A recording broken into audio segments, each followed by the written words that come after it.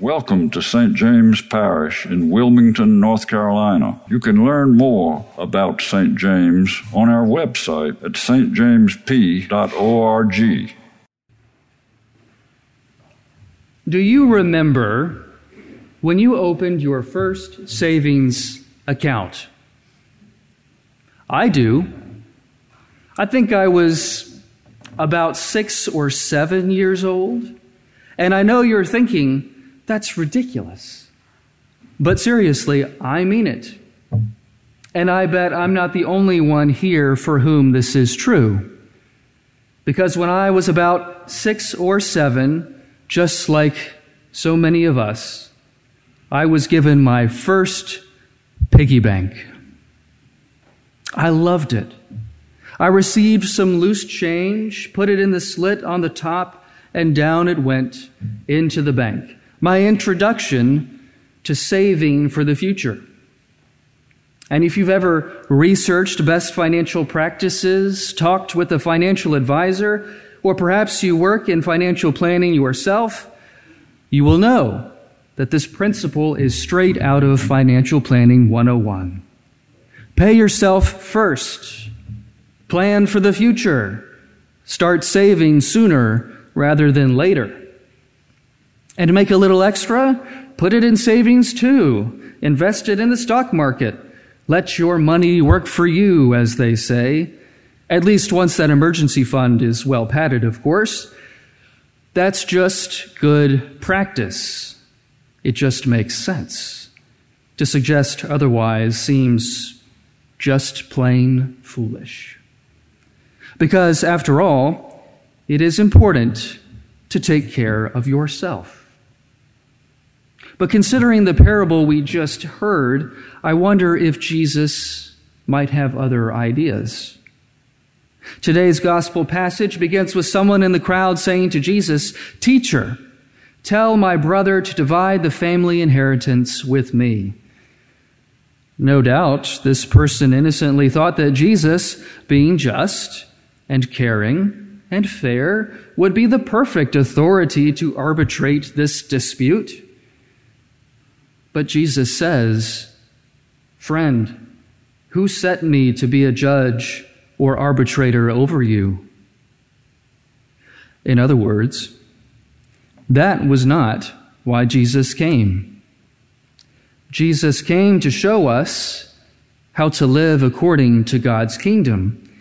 And that is what he does here, as he takes this person's request and then turns it into an opportunity to teach us with this parable, so wonderfully hyperbolic and sarcastic that I can't resist telling it again. A rich man whose land produced abundantly, so abundantly that he had nowhere to put his excess crops, in this wonderful dialogue with himself, he asks, "What should I do? For I have no place to store my crops." And then he responds to himself, "I will do this. I will pull down my barns and build larger ones. And there I will store all my grain and my goods. And I will say to my soul, 'Soul, you have ample goods laid up for many years. Relax, eat, drink, and be merry.'" That's just good practice. It just makes sense. To suggest otherwise seems foolish. After all, that's just Financial Planning 101. But as we know, what the rich man did not account for in his plans was that this day would be his last. And all his riches, all his grains, his good, and all of his grand plans, as God says, whose will they be? The truth is that regardless of our wealth, all of us, from time to time, including myself, can be so enamored by the prospect of more. More security, more possessions, more status, more power, more control, that we can lose sight of the bigger picture and turn increasingly inward until all we consider is ourselves, not unlike the rich man who was just talking to himself. But as Jesus shows us, and as many of you may know well from experience, how we use our resources is not separate from how we live our faith. They are part and parcel to how we manifest our faith in our daily lives. They are part of how we not only love ourselves, important that is, but how we love God and how we love our neighbor as ourselves. What does it look like to plan for the present and the future, to make wise use of our resources when loving God and loving our neighbor as ourself is our guiding principle? It means we have to widen our scope beyond just ourselves, as Jesus does in this parable, and see the bigger picture. What we receive is not only for us. In fact, what we receive is not really ours at all.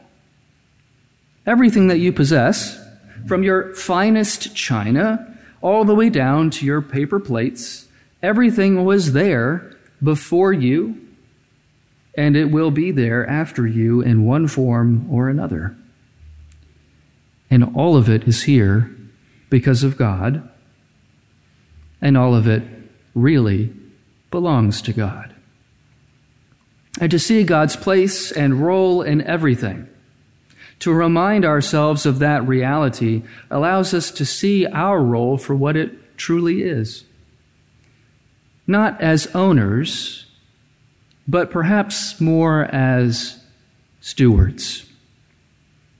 Because if everything belongs to God, then no matter how much we have in our possession, no matter how tightly we hold on to it, we cannot truly claim it as our own. We can simply steward it, care for it as long as we have it, not just for ourselves, but also for God and for our neighbors just as ourselves. Therein is the sin of the rich man. It isn't that he received in abundance. After all, any good farmer would probably admit that a good harvest is not fully within their control.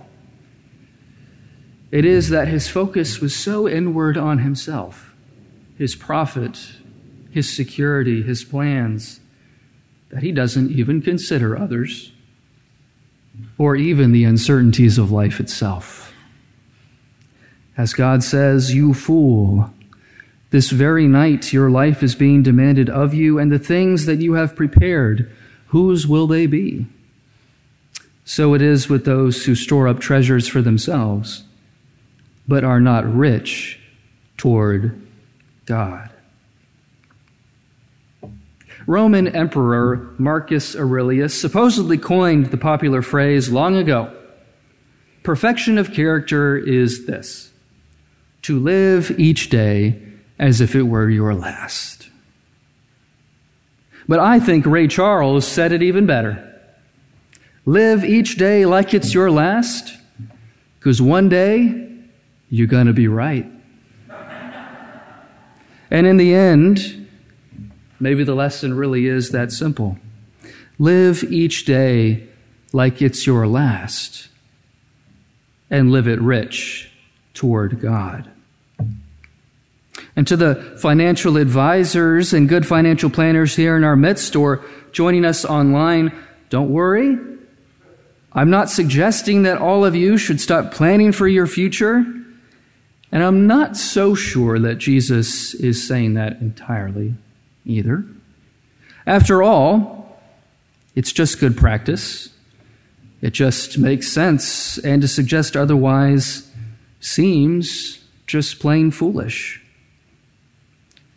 But do consider this principle from God's Financial Planning 101.